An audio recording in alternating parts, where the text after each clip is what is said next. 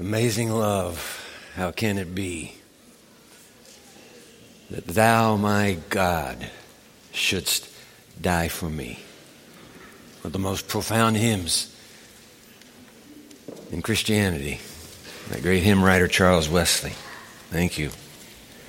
Marcelo Martins, Andrews Academy Silhouettes. Thank you, Nathan Miller. That's the young man at the keyboard.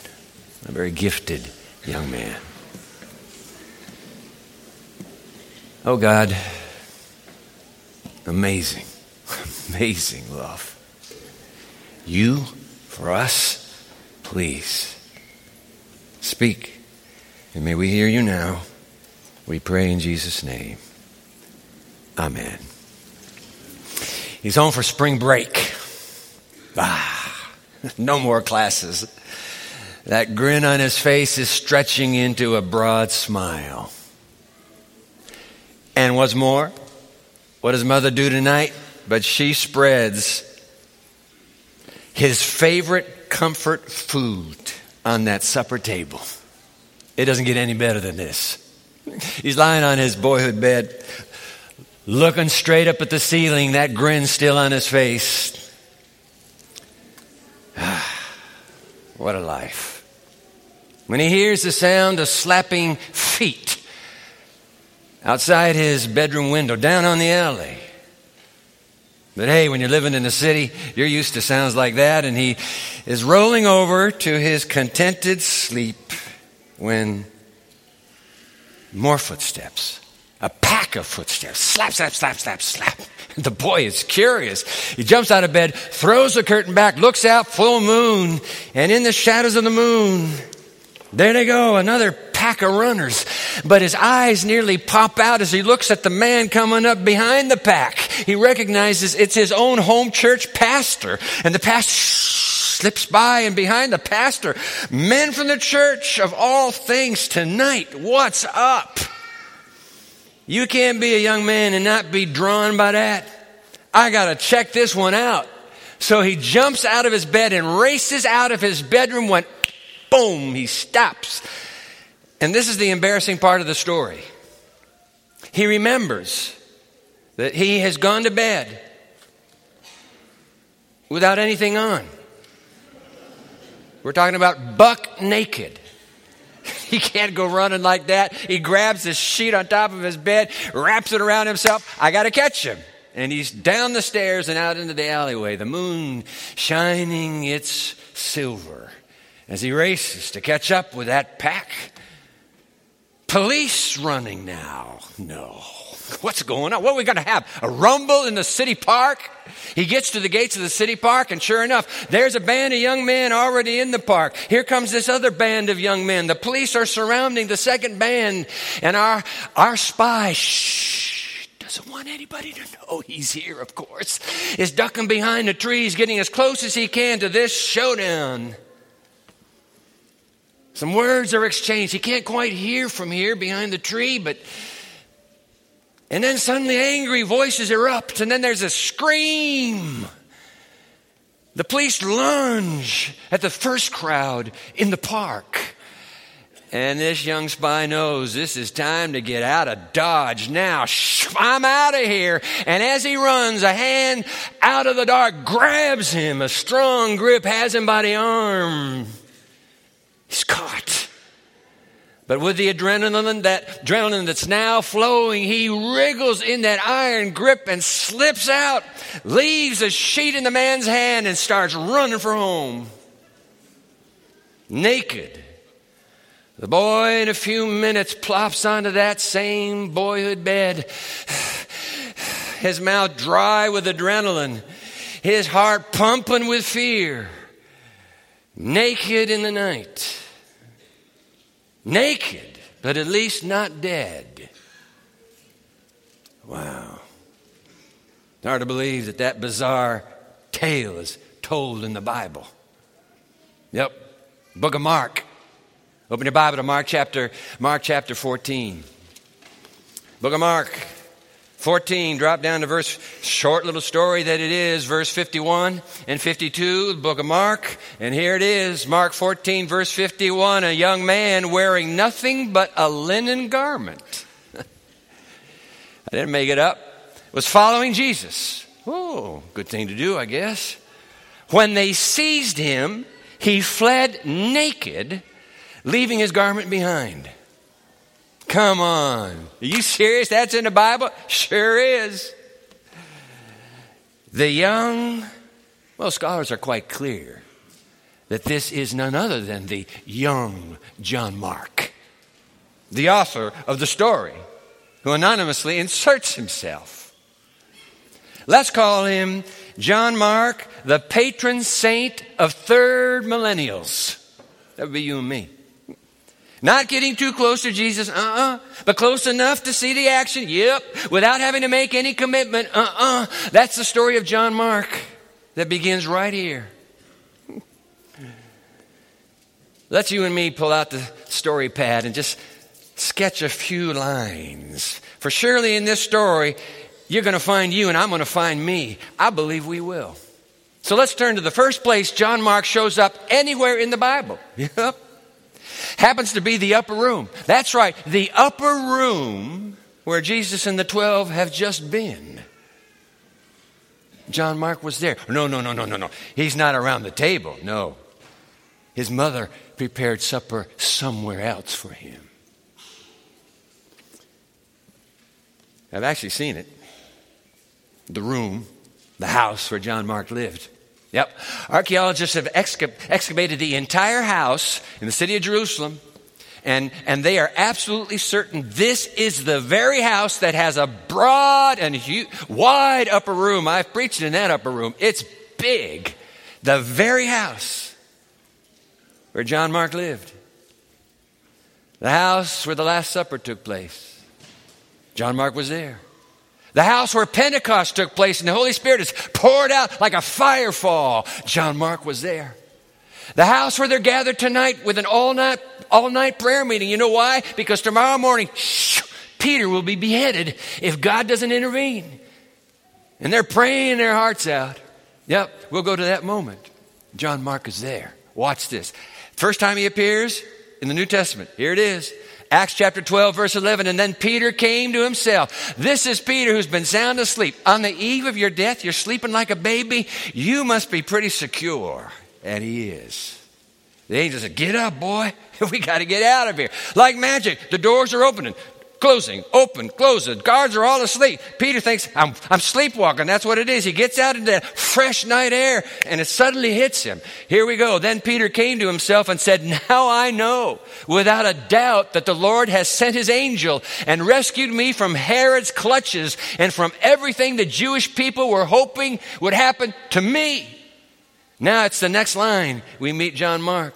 When this had dawned on Peter, he went to the house of Mary, the mother of John, also called Mark, where many people had gathered and were praying. My. It's the upper room. The same upper room. The very first church headquarters for Christianity in history is that borrowed house, upper room. And John Mark, young John, was there. Because it's not just his mother's house, it's his house too. You bet. It's quite possible, as we put the pieces together, that John Mark's dad has died. Died young. Must have been wealthy. Because his mother, a wealthy widow, offers her house as the first church of Christianity.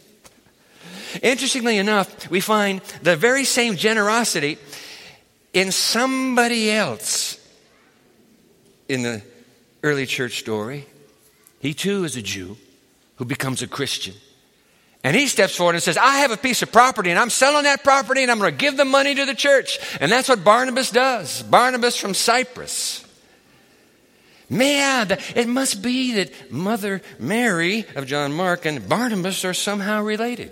Not related only in generosity, by the way. Oh, no, there must be a little family tree going on here. And in fact, when Paul describes John Mark in Colossians chapter 4, verse 10, he refers to Mark as the cousin of Barnabas. That's how the new translations put it. But the King James actually renders it sister's son to Barnabas, because the Greek word can go either way. Nephew, cousin, hey, we don't know. They're related. So who's surprised when Barnabas and Saul, who've been on a mission to Jerusalem, by the way, the very night of that prayer meeting, they are in town. They've come down from up north, the Gentile bastion called Antioch, where they've planted a church. They've come down, and now they're going to go back. Who's surprised that when they go back, let's make this a party of three going home? Who do you think they might have invited to come along? Watch this, the last line in chapter 12. You don't have to guess. When Barnabas and Saul had finished their mission there in the holy city, they returned from Jerusalem, taking with them John, also called Mark. Come on up here, Mark. We're going to have a time together. Yeah. But the plot thickens now. Turns out there's another prayer meeting. Let's go to that prayer meeting. You'll see. Very next line is chapter 13. While they were worshiping the Lord and fasting, the Holy Spirit said, set apart for me Barnabas and Saul for the work to which I have called them. Oh, I like that. I like that line. There are people today who are saying that the Holy Spirit is just this little nothing. He's not a member of the Godhead. There is no Godhead. Those people are so dead wrong. I'm sorry. The Holy Spirit is a separate person. He's a separate being. There's God the Father, there's God the Son, and there's God the Holy Spirit. And here he's saying, not separate them for the Father, not separate them for the Lord. No, for me. I want you to separate Barnabas and Saul for me. I have something for them to do. And do you know what? That very same Holy Spirit has said that about you. When you were born, yep, just like the little baby this morning, probably. The Holy Spirit said, I want that girl. I have something special for her to do. I want that boy. I have something special for him to do. I want to tell you something. Your life is no accident. I don't care how you got here or why you got here. You're here, and God has wanted you here. You're here because God has a dream, a vision for your life. Set apart that boy for me. Set apart that girl for me. God doesn't need just anybody. He needs boys and girls who are willing to give everything to Him. For what? I mean, what do you think the work? What do you think this work is? This work that the Holy Spirit has. This is a no-brainer. You know what the work is? To become an air tag for Jesus. That's what it is. I want you to help me find lost people. That means no matter what your occupation is or ever will be, you still have the same work. You and I have the same work. Help me be an air tag for me. Help me find the lost. I have a special work for you, girl. Boy, I have a special work for you. That's why He needs us. Which is why, by the way, I remind you, Acts begins with this huge red letter promise, which we've already been to. This winter series is from Acts. You've already picked up on that. But let's go back to Acts chapter 1, verse 8. Just before Jesus ascends to heaven, He speaks these words. You remember these words? But you will receive power. He's talking to 11 men. But you will receive power when the Holy Spirit comes on you. And you will be, I promise you will be my witnesses in Jerusalem and in all Judea and Samaria and to the ends of the earth. Come on. Yeah. And I know what you're saying. You're saying, not me. I said, what do you mean? Not you. No, I mean it. It's not me.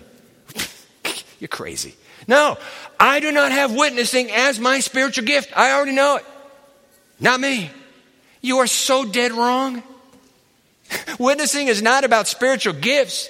Witnessing is about being a universal role. Every man, woman, and child that follows the Lord Jesus immediately has the moment you say, I'm following you. It's no gift. Everybody has the role. You're going to be a witness for me. I've watched guys fall in love on this campus. Little tongue-tied dudes that they are. I've watched them fall in love, and then I'll bump into them a week later. Yo, bro, tell me about that new girl of yours. Oh, no, I'm not gonna talk about it. No, I'm not gonna talk about her at all. Come on, just show me a picture. You got to have a picture on your phone. No, I'm not going to show anybody a picture. I hate to have to do something, and I'm not going to do it. Are you kidding? I don't care how tongue-tied that boy is. The moment you ask him about that girl, he's all talk. Why? Because he has a special relationship with a special somebody. And I'm so glad you asked, do you have an hour? Come on, I see it all the time. Don't tell me you can't be a witness. What is a witness? Somebody who has a special relationship with somebody that you haven't met yet, but I can't show you a picture, but I'm going to tell you all about him. That's a witness. You don't do it because you're obligated. You do it because you get to do it. So what does Jesus say here? When the Holy Spirit comes upon you, you little tongue-tied boy. When the Holy Spirit comes upon you, you little tongue-tied girl. When the Holy Spirit comes upon you, you will be my witness to the end of the world. Yeah. How cool is that? Well, the prayer meeting is just ending. We caught them right at the end. So here's the next line. So after they had fasted and prayed, this is up in Antioch, remember? Paul and Barnabas, after they had fasted and prayed, they placed their hands on the two of them and they sent them off. Here we go. The adventure begins. The two of them sent on their way. And I love this. Sent on their way by the Holy Spirit. The Spirit's the one who sends you places. They went down to Seleucia and sailed from there to Cyprus, Barnabas' home island. And when they arrived at Salamis, they proclaimed the word of God in the Jewish synagogues, and here it comes. John was with them as their helper. That's John Mark, the young John. There he is. Oh, wow.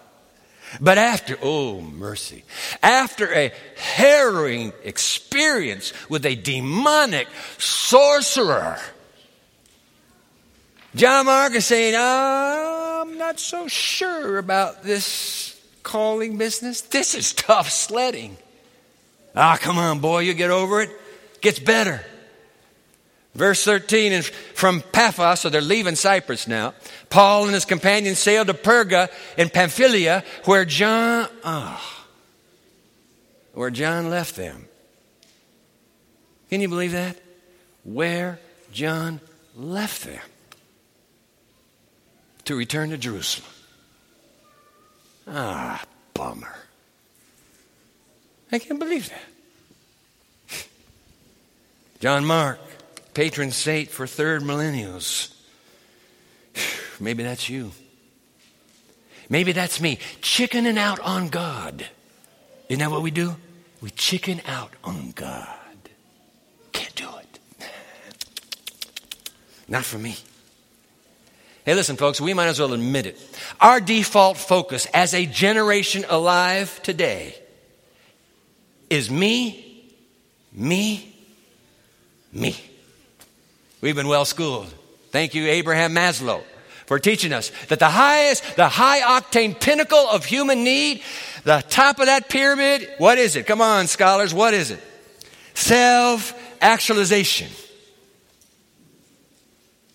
And we forget that we've been schooled by Jesus of Calvary, who says if you want that high-octane pinnacle, it's not self-actualization, it's self-crucifixion.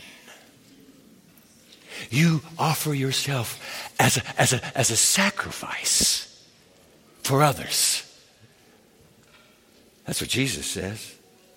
Jesus says, you who live in a me, me, me world, I have to change the pronoun. Third person.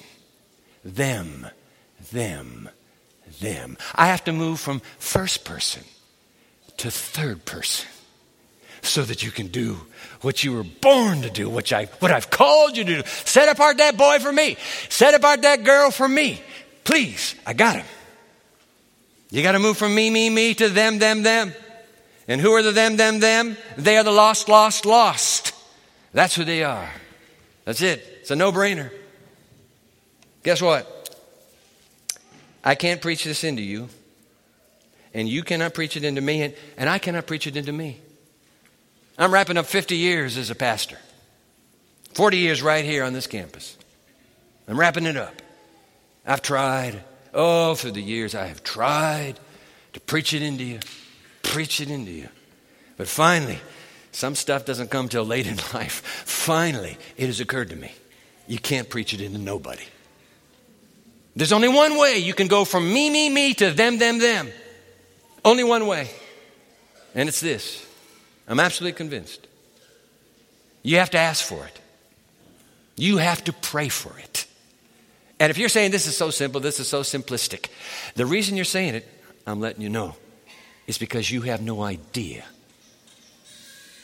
of the transfer yet. You haven't made it yet. And that's why it's no big deal. Oh, it's a big deal. It's a huge prayer. God, move me from me, please, to them. Come on, I'm going to get really up front and up close and personal with you now.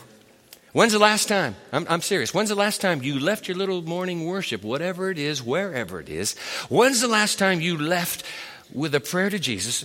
Simple little prayer might go something like this. Lord, make me a humble witness for you today. Let me cross the path of someone who is lost. And let me bring you to them. I.e., in other words, make me an air tag today. I'll find them for you. Do you know what? God cannot do it. God cannot do what he's asking you to do. That's why he's asking you. If he could do it, he would do it. If he shows up, it's over. Nobody will listen to him. Nobody does anyway. If he shows up, they're gone. He says, I need somebody that looks like her. I need somebody that acts like him to show up for me. You'll be way better at this than I am. When the Holy Spirit comes on you, you will be, I promise you, you will be a witness for me. It's just we got to get the Holy Spirit. Well, that's not so complicated. Have you prayed this prayer? I'll be honest, I'm just going to really be upfront with you. There are many days I don't pray it either. Many days. I'm only at the end of my, I'm not going to say life, but at the end of my career, so to speak, starting to get it. I repeat, there is no other way to shift our focus from me to them. We must ask for it. We must pray for it. But why do it? Because you've been born for it. You were born for this. And if you do it, you will realize your destiny. Without it, your destiny is incomplete. I'm telling you the truth.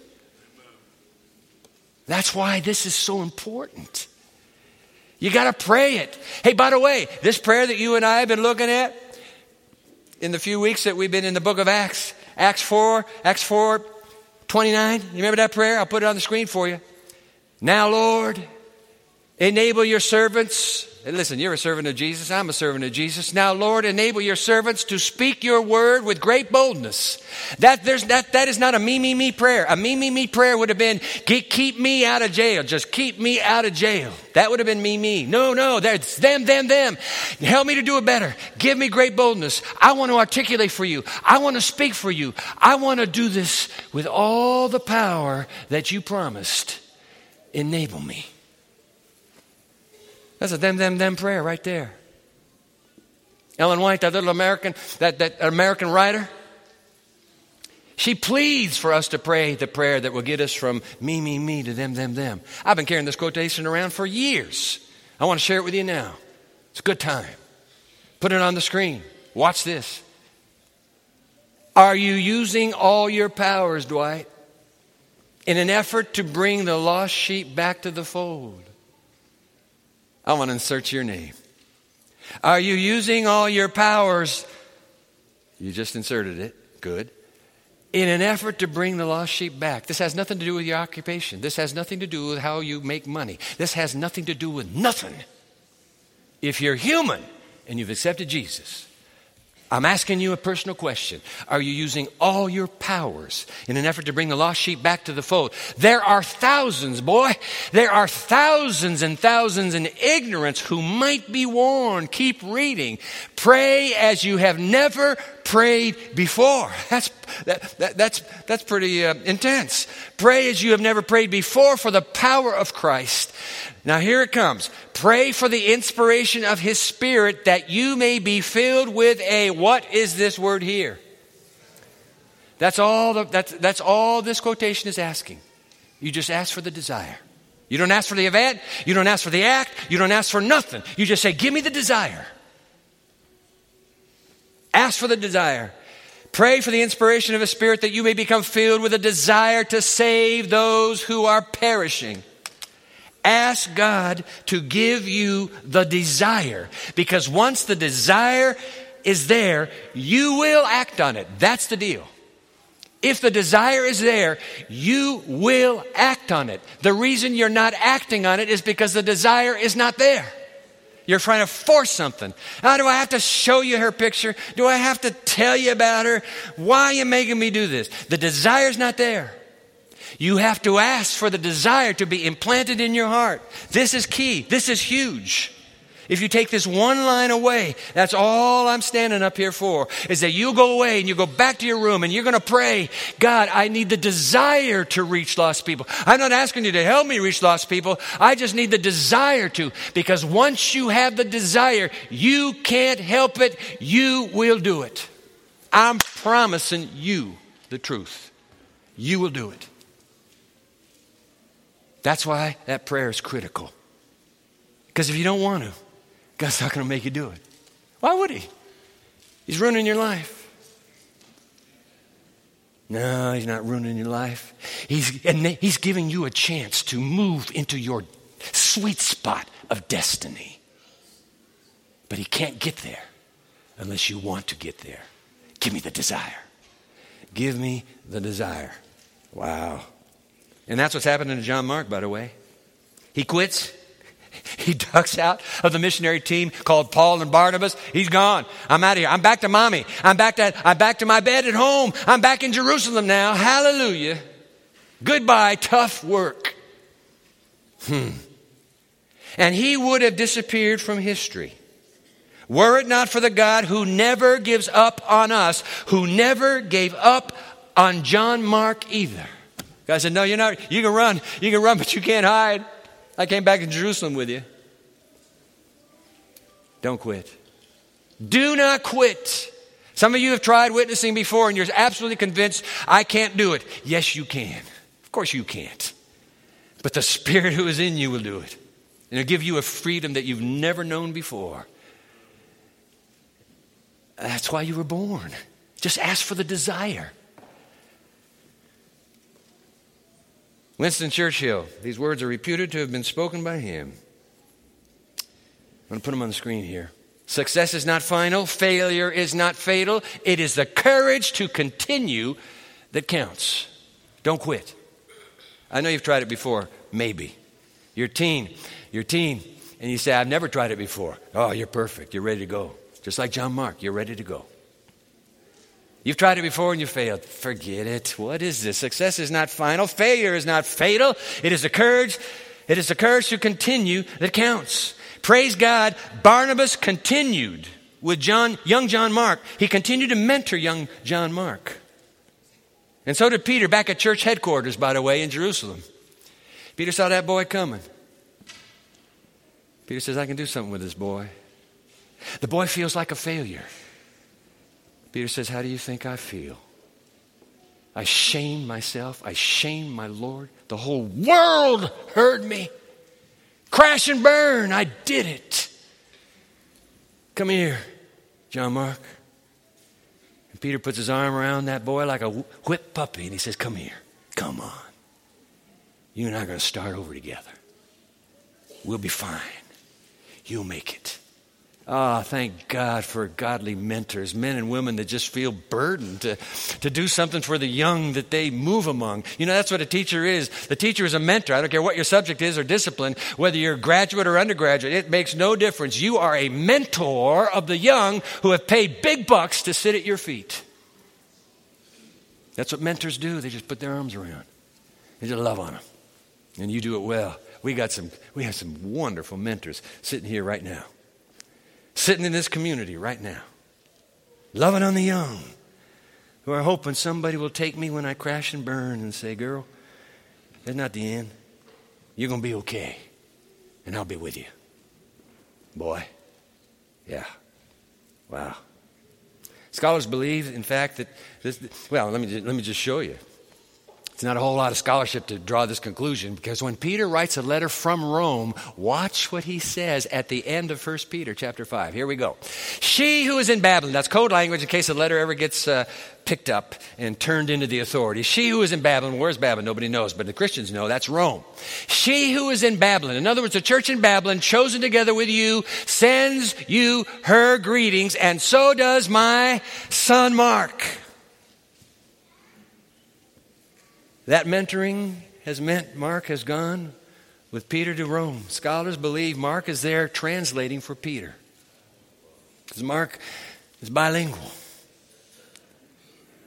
And scholars say, you know what? That explains it. That explains it. He's been following Peter around. All that Peter knows how to preach are the stories of Jesus. When I was with Jesus, and Mark has heard every story till he could do it himself. And one day the Spirit said, hey, Mark, you've heard all those stories. Why don't you put them down? They'll call it the Gospel of Mark, but you and I know it's the Gospel according to Peter.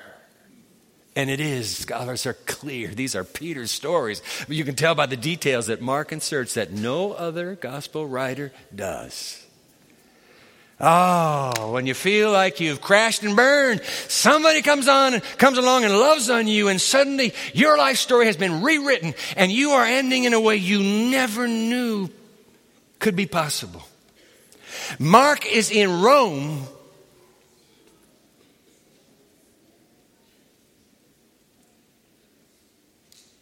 when two of his heroes, Paul and Peter, are executed.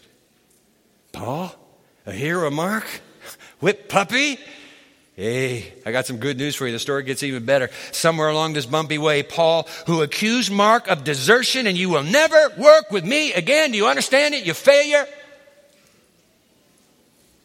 Somewhere along the way, those two men were reconciled. Paul mentions Mark 4 times and he can't say enough about him. I'm going to go to the last one, because Paul's going to die in just a few weeks. He has no idea. He's writing to another young friend of his named Timothy. He says, Timothy, you got to get here. Get here before winter. I don't know if I will make it. But notice what he says. I'm in prison. I'm in prison in Rome. And he says, only Luke. Good to have a doc with you. Only Luke is with me. Hey, come on, Timothy, get Mark and bring him with you, because he is helpful to me in my ministry. God can take the most emotional breakup and heal it and put the pieces back together so that everybody wins. Isn't that something? Come on. He's helpful to me. This is my boy. Peter calls him his boy. Paul calls him his boy. That's John Mark, patron saint of third millennials, who, after Paul is beheaded and Peter is crucified, tradition says upside down, John Mark steps onto a ship, sails across the Mediterranean, sails to Africa, to Egypt, moves into the city of Alexandria, and tradition is clear. He plants a church, the first Christian church in Alexandria, the first Christian church in Africa. John Mark. The crash and burn failure becomes a hero because God never gave up on him, and neither did his mentors. Wow. John Mark made such an impact on Alexandria, they celebrated it by tying a rope around his neck and dragging him through the city until he was dead. Adios. John Mark was the first to ever record these words of Jesus. We heard them just a moment ago. Hear the words again. Mark 8:35, whoever wants to save their life will lose it. But whoever loses their life for me, and only Mark adds, and the gospel. Because Mark has learned that's what you sacrifice for. And the gospel. Only Mark will include that. But whoever loses their life for me and the gospel will what? Save it. Save it. The boy died saved. Because God doesn't know a failure when you're his friend. And that was John Mark, patron saint of third millennials. It's the only way, by the way, to move from me, to them. Right there. Take the cross. You'll be fine.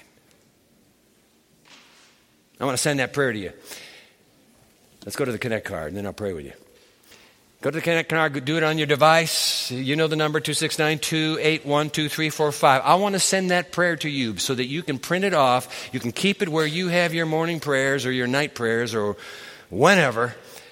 Just text Mission 4 to these numbers, 269-281-2345. And you'll get immediately, you get the Connect card. And it'll have 3 next steps. Here are the three. Number 1, I want to move from a me focus to a them focus. Oh boy, me too. Sign me up, Jesus. Get me out of the me mode. Get me into the them mentality, please. Put a check mark there. Put a check mark here, and this will be the prayer now. Please send me that prayer. I can pray each new day, and here's the prayer. God, grant me the power of Christ and the inspiration of the Holy Spirit that I may be filled with a desire to save those who are lost. You click that box, you just hit send, that prayer will come to you in a reply. You'll get it as a text reply. You will have that prayer. There's one more box. I want to be baptized in Jesus and receive the power of the Holy Spirit to ignite my witness for Christ. That's how you move from the me to the them. You follow Jesus. You get baptized. Some of you have not been baptized. I have no idea why. It's none of my business, really. But I wish you would make a decision to be. It's as simple as making a decision. There'll be no angels singing when you click that box. The angels sing when you get baptized, trust me. More joy in heaven over one sinner who gets saved. But just click the box. It's that easy. Why wait? Come on. Click the box. I want to follow Jesus. I want to move out of my me state. And I want to help him to reach the them. Just click that box. Sitting in the back of the church, sitting in the balcony. You're online right now. It'd be good for you just to do this because you want to follow Jesus as well. You click that box and you're somewhere on the planet, we'll get your decision to somebody nearer to you than we are.